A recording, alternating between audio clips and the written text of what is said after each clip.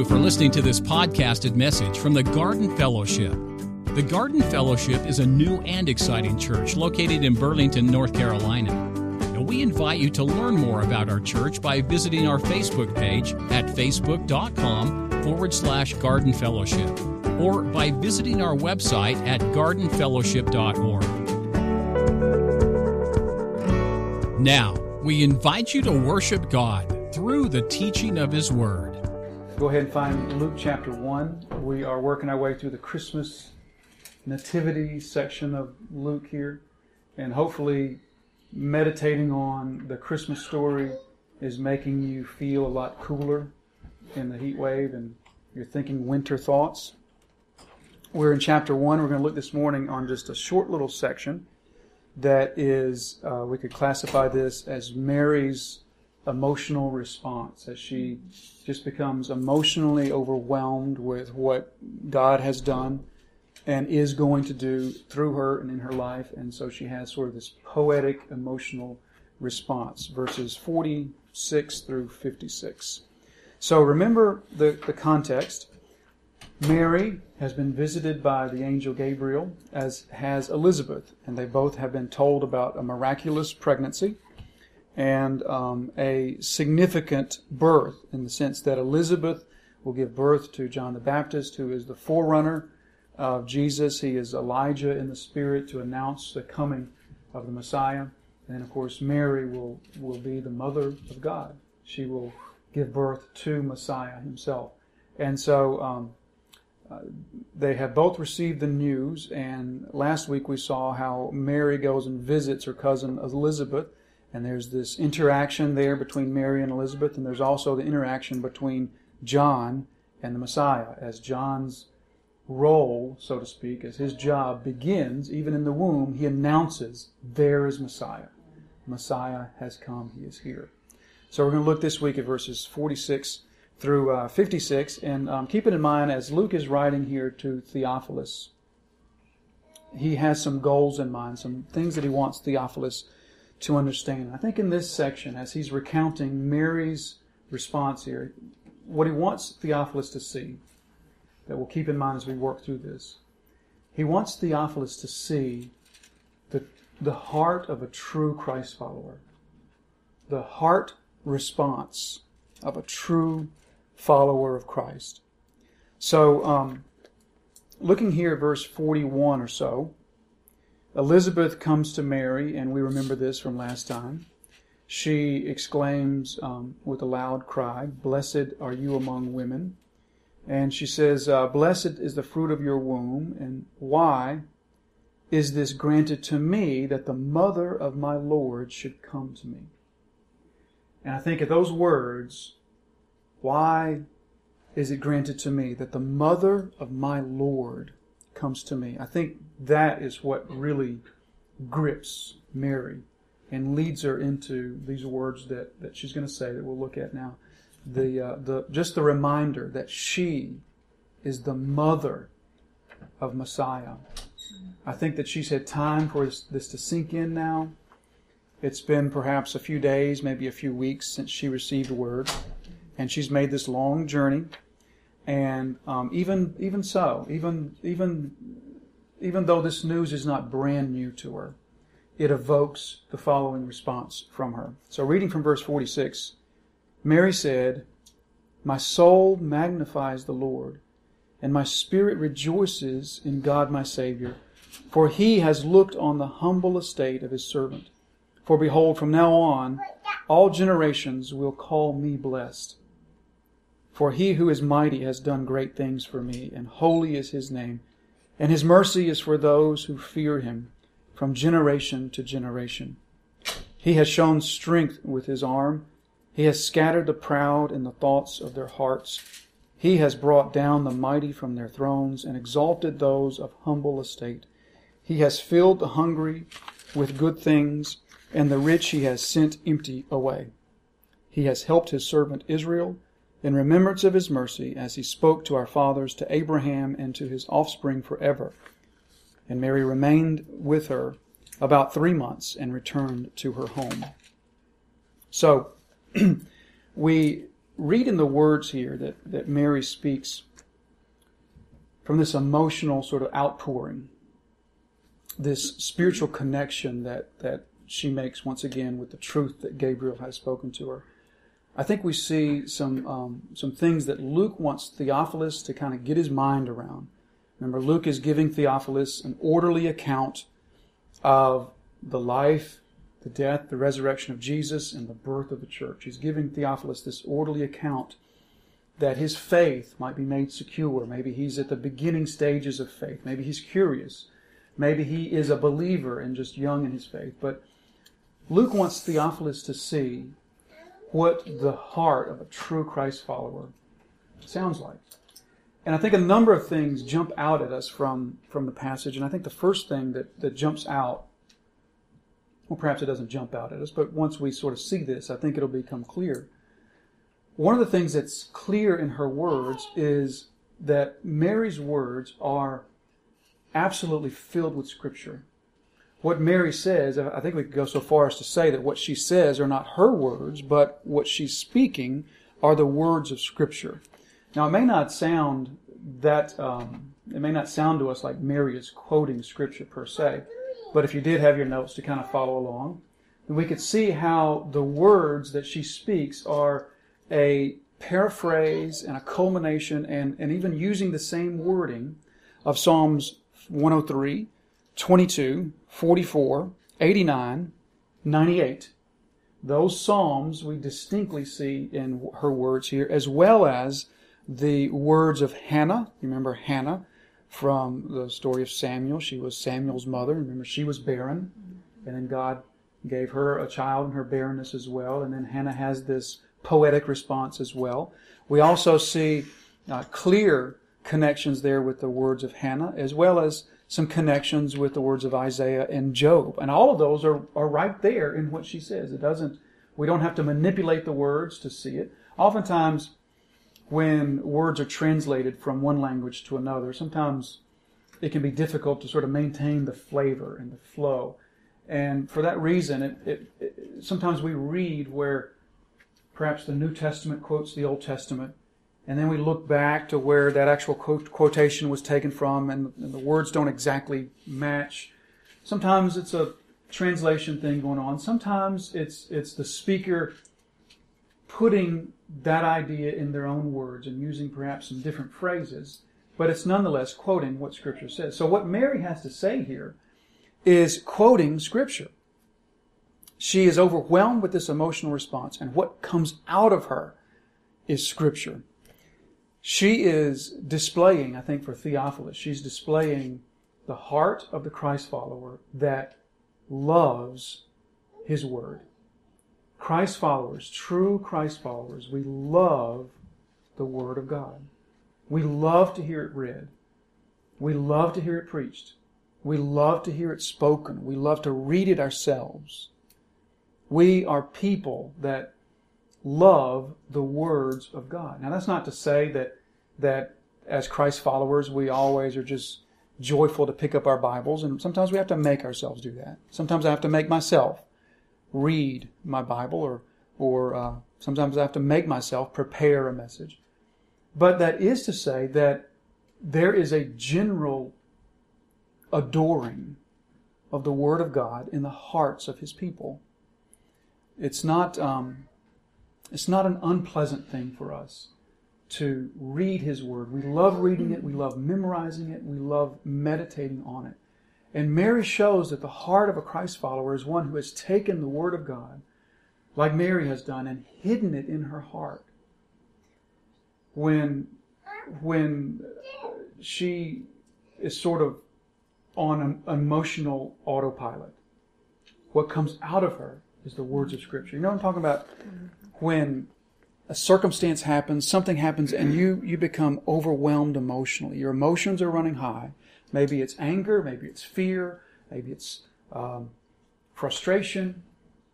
And what comes out of your mouth is oftentimes something that maybe you'd characterize as, well, I didn't have any control over that. It just sort of came out.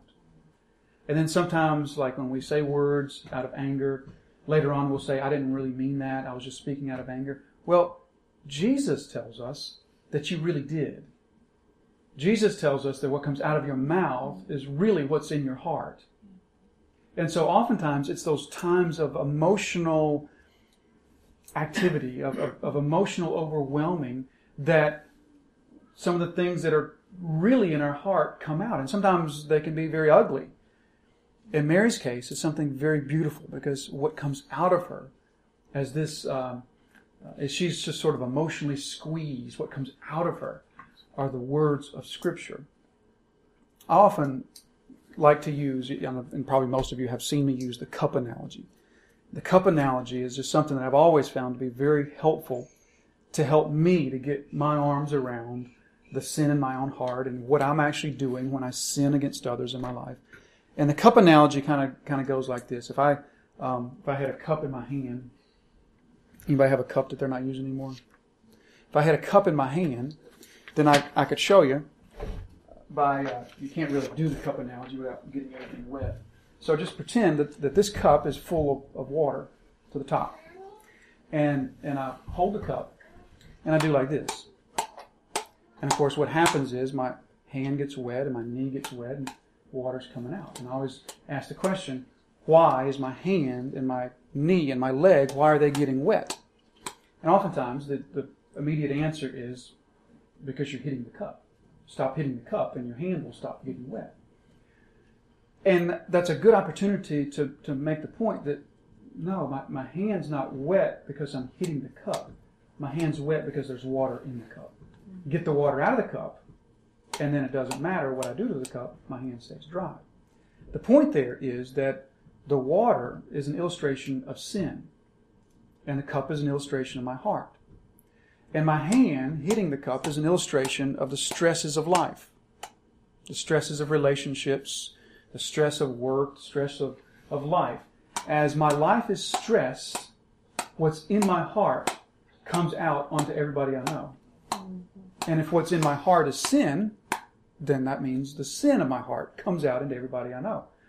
And so the Bible's answer, well, let me back up and say the world's answer, what the world would say to us, in order to stop spilling your sin onto the people that you love, stop this. Manage this. Control this. You need to manage the stress in your life. You need to get stressful people out of your life. You need to make your life less stressful. And the Bible says no. First of all, that doesn't work. You can never stop this. But secondly, the Bible says the way to stop getting yourself and everybody else wet with your sin is get the sin out of your heart. And then whatever the stress of life brings, what's in the cup that spills out, it won't be your sin. I've always found that to be an incredible, useful analogy for me to just get my arms around what I'm actually doing when I sin against the people that I love. What's happening is the stresses of life are causing what's in here to spill out onto them. Now to look at that in the reverse, in Mary's case, as this happens in her life, what comes out of her heart is the Word of God, is Scripture. What a wonderful, wonderful truth that in her state of emotional sort of hyperactivity, what naturally comes out are the words of God. I think it was Lynn here, was a small group, was it, that you said, you probably heard this in another form, but that cute little saying that says, I want to be so full of the Spirit that when a mosquito bites me, he flies away singing, there's power in the blood. You know, that's sort of a cute thing to say. But the truth of it is, we as people of God should be so full of His Word that when life squeezes us, what comes out of us is the Word of God. And I think that's what Luke wants Theophilus to see, is that the heart of Mary was one that was so steeped in God's Word that was her natural autopilot reaction. Just be so. Here's an example. Here's where my sin wants to spill out. Let's say I'm doing a good godly thing. I'm like taking care of my home, cleaning my home, but then people in my family come and interrupt my good thing that I'm doing, and all of a sudden the good thing I'm doing turns into a selfish, prideful thing that I'm doing, because then I'm really aggravated and words come out that because other people interrupted the great plan. the good deeds that you were doing. Isn't that so true? And I can relate to that on a shameful level, because I've been there so many times too, that you're in the middle of serving somebody or doing something for the kingdom of God, and then something interrupts that, and boom, there goes your anger spilled out on the interrupt. How dare you interrupt me when I'm doing such an important thing as this? So yeah, I'm right there. It's a shameful thing. But that's why Jesus says to us, what comes out of your mouth is an indicator of what's in your heart. And it's such a fallacy to say, I didn't mean to say that. I was just angry. And I think what Jesus would say to us, no, in that moment, you were showing what's really in there. J. Vernon McGee used to always say, I just love it. It was perfect. He goes, you never know what's in the tea bag till it's put in the hot water. That's a good J. Vernon McGee impersonation too. But exactly. To speak words of love and kindness that we carefully craft and have time to think through ahead of time, that doesn't show our heart like the spur of the moment shows our heart. Yes. And the spur of the moment shows Mary's heart to be one that is full of Scripture. And secondly, I think Luke wants Theophilus to see that Mary's heart shows a heart of genuine humility. Look at verse 47. She says, my soul magnifies the Lord, and my spirit rejoices in God, my Savior. She's admitting her need of a Savior, her sinfulness. Verse 48, for he has looked on the humble estate of his servant. So she says, she calls attention to her humble state, her lowly state. She's showing, I think, the humbleness of her heart, which, by the way, she begins by saying, my soul magnifies the Lord. How do we magnify the Lord? When we magnify something, of course, we don't make it bigger, but we make it appear bigger. We show it bigger. And so the soul that shows God bigger is the soul that is humble. It's if you think this through, you'll realize that it is not possible for a proud heart to magnify the Lord. It is only the humble heart that magnifies a humble Messiah. And so her humility, I think, is coming through. And I think that what Luke wants Theophilus to grasp here is he doesn't want Theophilus to make the mistake that we see so often made today. The mistake that goes something like this. God is a great God, and so He therefore favors greatness here. Or God is an exalted God, and so His people are exalted people. That is such a prevalent mistake that I hear so often. In fact, yesterday I had to make a car ride, and Saturday morning in the car is a very interesting time to try to find something on the radio. And there are some good biblical preaching on the radio, but not much. What is prevalent is the most heretical perversion of what Scripture. And so I ended up for about a minute and a half is all I could take. I ended up for about a minute and a half on this teacher that was so steeped in that mistake. Because God is a great God, He favors greatness in this life. Because God is an exalted God, His people are exalted people. And that is not what Luke wants Theophilus to see. He wants Theophilus to see that God is a great God. We talked about that in the two previous messages, where he wants Theophilus to see the greatness of Jesus. Jesus is greater than John, but he also wants to see the humility, the humble heart of a Christ follower. So Mary is showing a humbleness of her heart here. Now, if you think about this for a moment, I think it is quite extraordinary that Mary is so ready and willing to show a humbleness in her heart. Because think of the position that she's in now. She is the mother of Messiah. Messiah that has been promised for generation after generation after generation, that Israel, since he's been promised since Genesis 3, but really since the time of Abraham, God has really put focus on Messiah that is to come. And that was centuries ago. And Mary's people have been looking for Messiah for so long, and now she is mother of Messiah. And she's had time for it to sink in a little bit. The shock of Gabriel, obviously probably threw her for a loop, but there's been a few days or a few weeks that have passed, and this has sunk in a little bit. So the fact that she shows such humility at this point, I think, is telling for us that the heart of the Christ follower is a heart of humility. Someone said that we can have no more of Christianity than we can have of humility. We can have no more of Christianity than we have of humility. In other words, your Christianity can't be here and your humility here. Your humility is sort of the glass ceiling for your faith. Your faith does not outgrow your humility. The humble heart, the heart that is a heart of humility, is the greatest character trait of a Christ follower. It is the most, I think, telling character trait for the Christ follower to have a humble heart.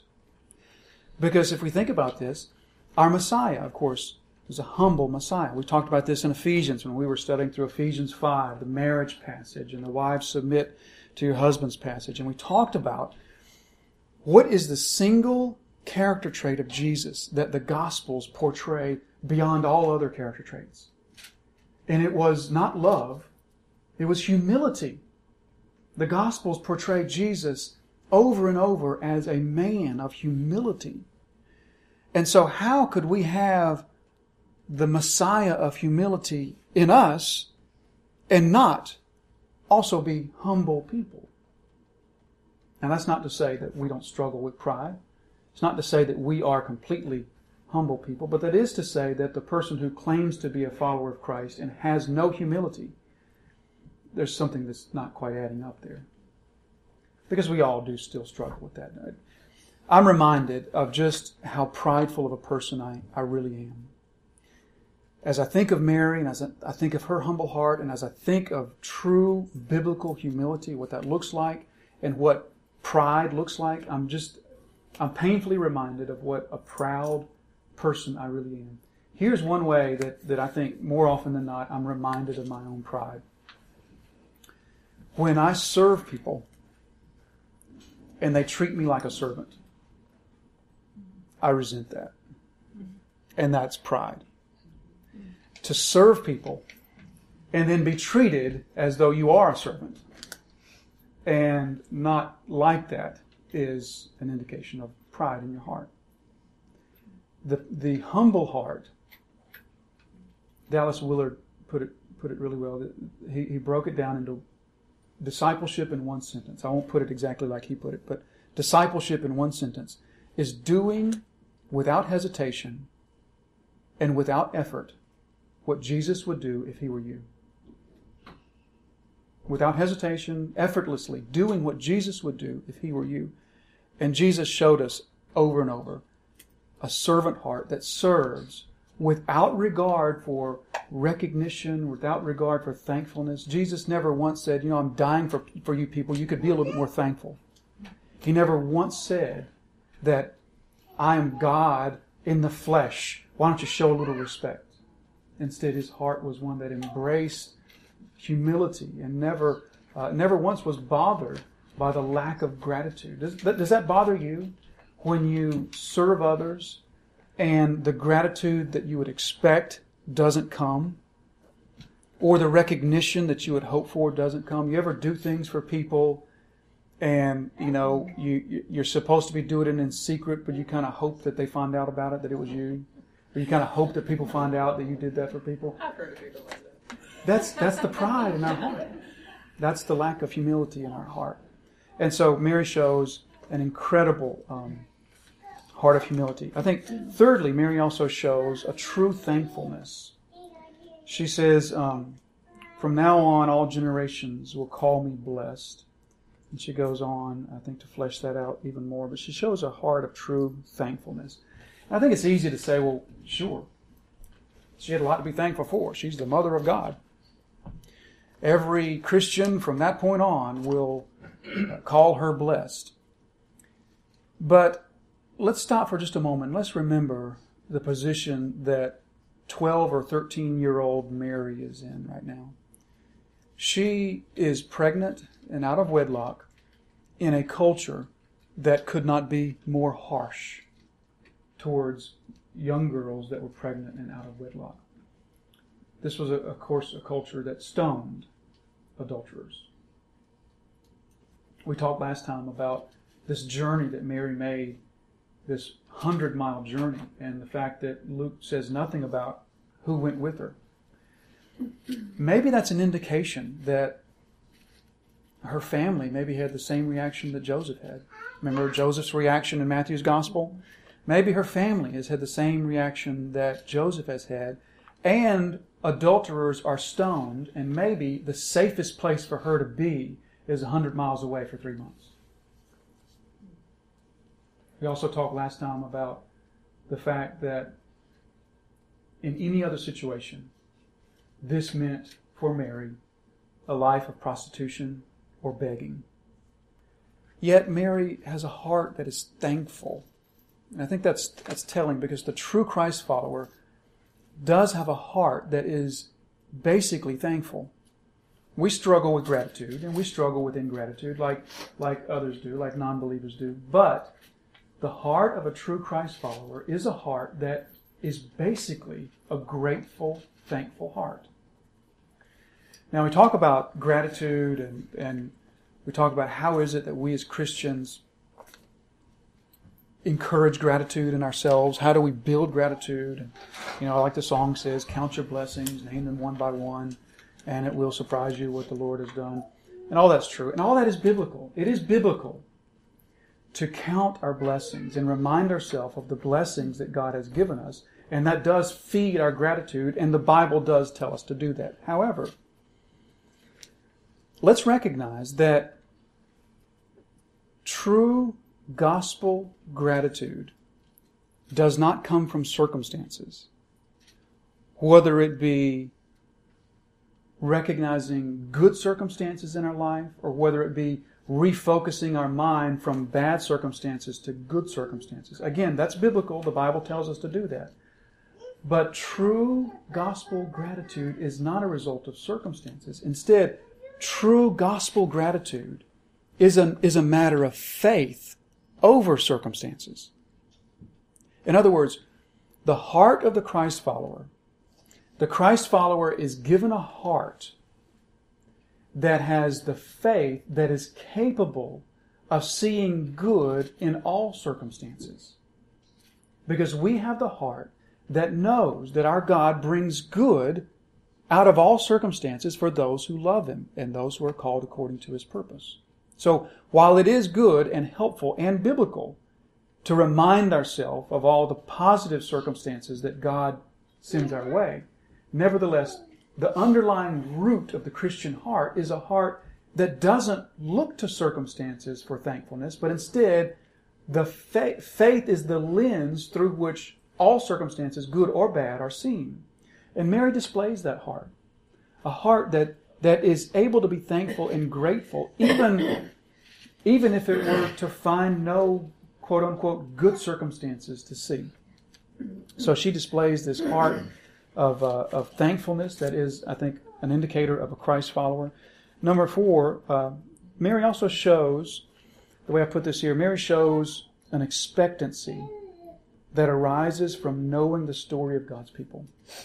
Mary has a heart that knows the story of God's people, and because she knows the story of God's people, that causes her to expect certain things from God. Take a look at verse 50. And Mary begins at verse 50 to just recount how God has treated His people, how God has interacted with His people. She says, "And His mercy is for those who fear Him from generation to generation. He has shown strength with His arm. He has scattered the proud in the thoughts of their hearts. He has brought down the mighty from their thrones and exalted those of humble estate. He has filled the hungry with good things, and the rich He has sent empty away. He has helped His servant Israel in remembrance of His mercy. And He has spoke to our fathers, to Abraham, and to his offspring forever. In other words, Mary knows the stories. The stories have been taught to her since her youth. She has obviously spent a lot of time in her Scriptures. She knows the story of God's people. And she knows that to be a story in which God regularly shows unexpected grace to His people. Surprising grace to His people. Think of a story in the Old Testament of God's people in which God did not show unexpected grace. I can't think of one. Because I think every episode, whether it be one of God pouring out His wrath, or whether it be one of God granting victory over a giant, or whether it be one of God saving His people through a flood, whatever it may be, there's always a measure of unexpected grace. And Mary knows that. And because she knows that that is how God interacts with His people, she therefore expects that that's how God will interact with her. This is why it's important for God's people to know the story of God's people. This is why we don't just study the New Testament. This is why we study the whole counsel of God's Word. Because particularly those Old Testament passages in which they teach us, this is what you are to expect of God. This is how God acts towards His people. So often we get the Old Testament wrong.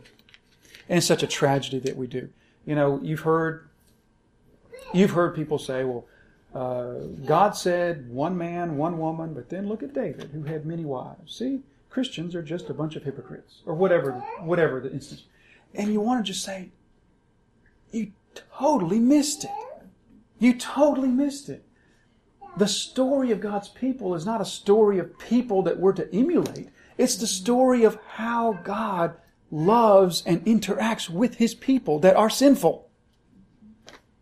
And knowing the story of God's people causes us to have that same sort of expectancy. We've talked a couple of times in the last month or so just about our culture and just the unpleasant directions that our culture has taken.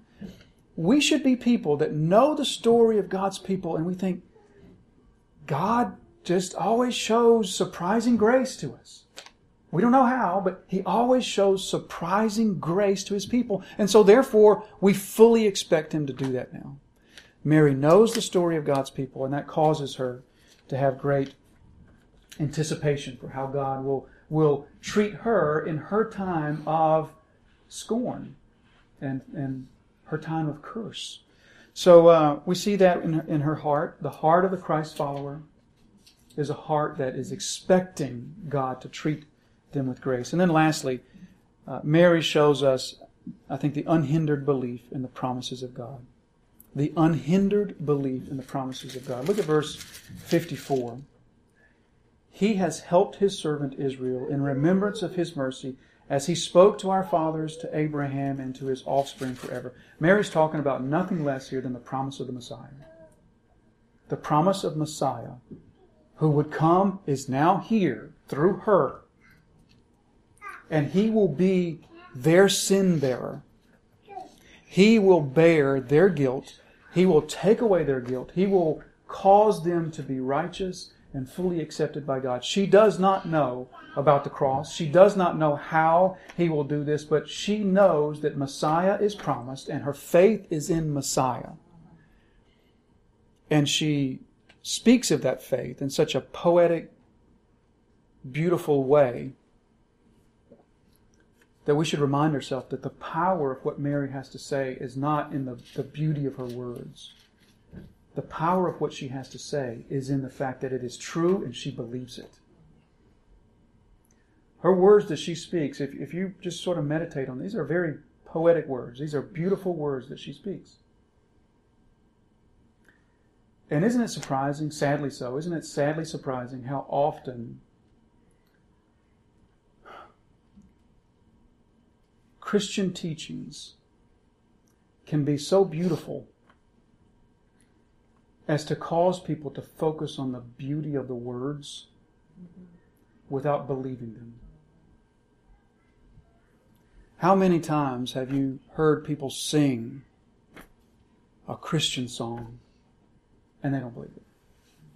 How many, in recent years, how many Christian bands have we found out that, well, they never believed? They just liked singing that type of music because they found it uplifting and inspiring. Or I think of the song Amazing Grace. Probably the single most recognized song in the history of mankind. How many times has that song been sung by people who did not believe in Amazing Grace? But they believed in the beauty of what it had to say. Or we were talking, again, I think it was a small group, we were talking about the movie. I don't know if it's out yet or not, but it's based on the book by Bill O'Reilly called Killing Jesus. And it's about just the historical death and resurrection of Jesus. And they're making a movie out of it. You may have read the stories about how this is the first big production movie about Jesus that actually cast, surprise, surprise, a Middle Eastern man to play the part of Jesus. There's never been a big production of a movie about Jesus in which a Middle Eastern man played the part of Jesus. And so you think, well, that's about time, right? But this particular Middle Eastern man is a Muslim. He's a nominal Muslim, but he's a Muslim. And so I read an article in which he was interviewed, and the interviewer was talking about, obviously you're portraying Jesus Christ, in whom you can't believe. And he answered by saying that in preparation for this part, he studied Jesus, he studied the teachings of Jesus, and he found them beautiful. But you didn't believe him. Mm-hmm.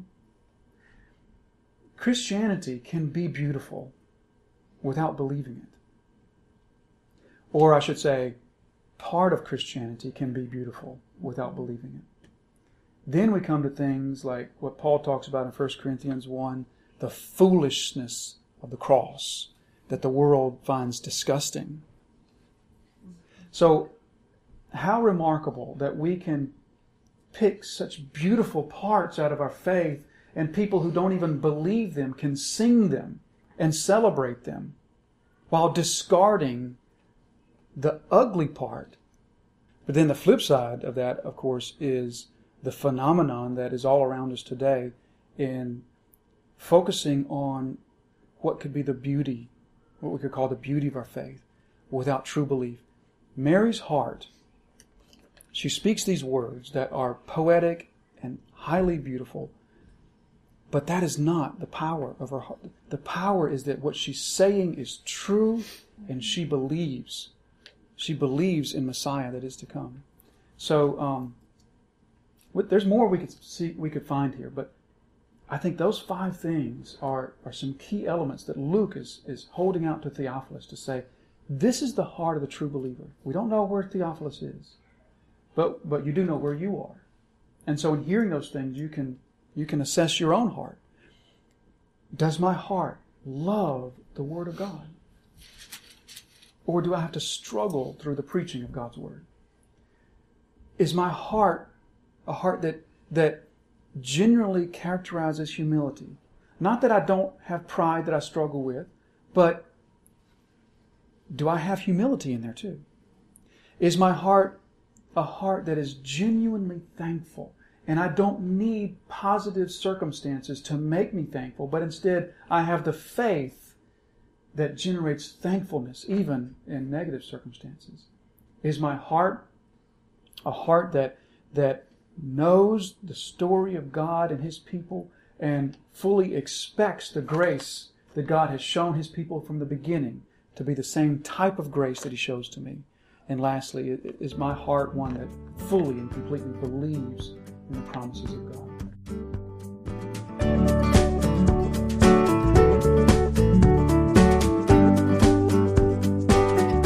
We hope you enjoyed this podcasted message from the Garden Fellowship.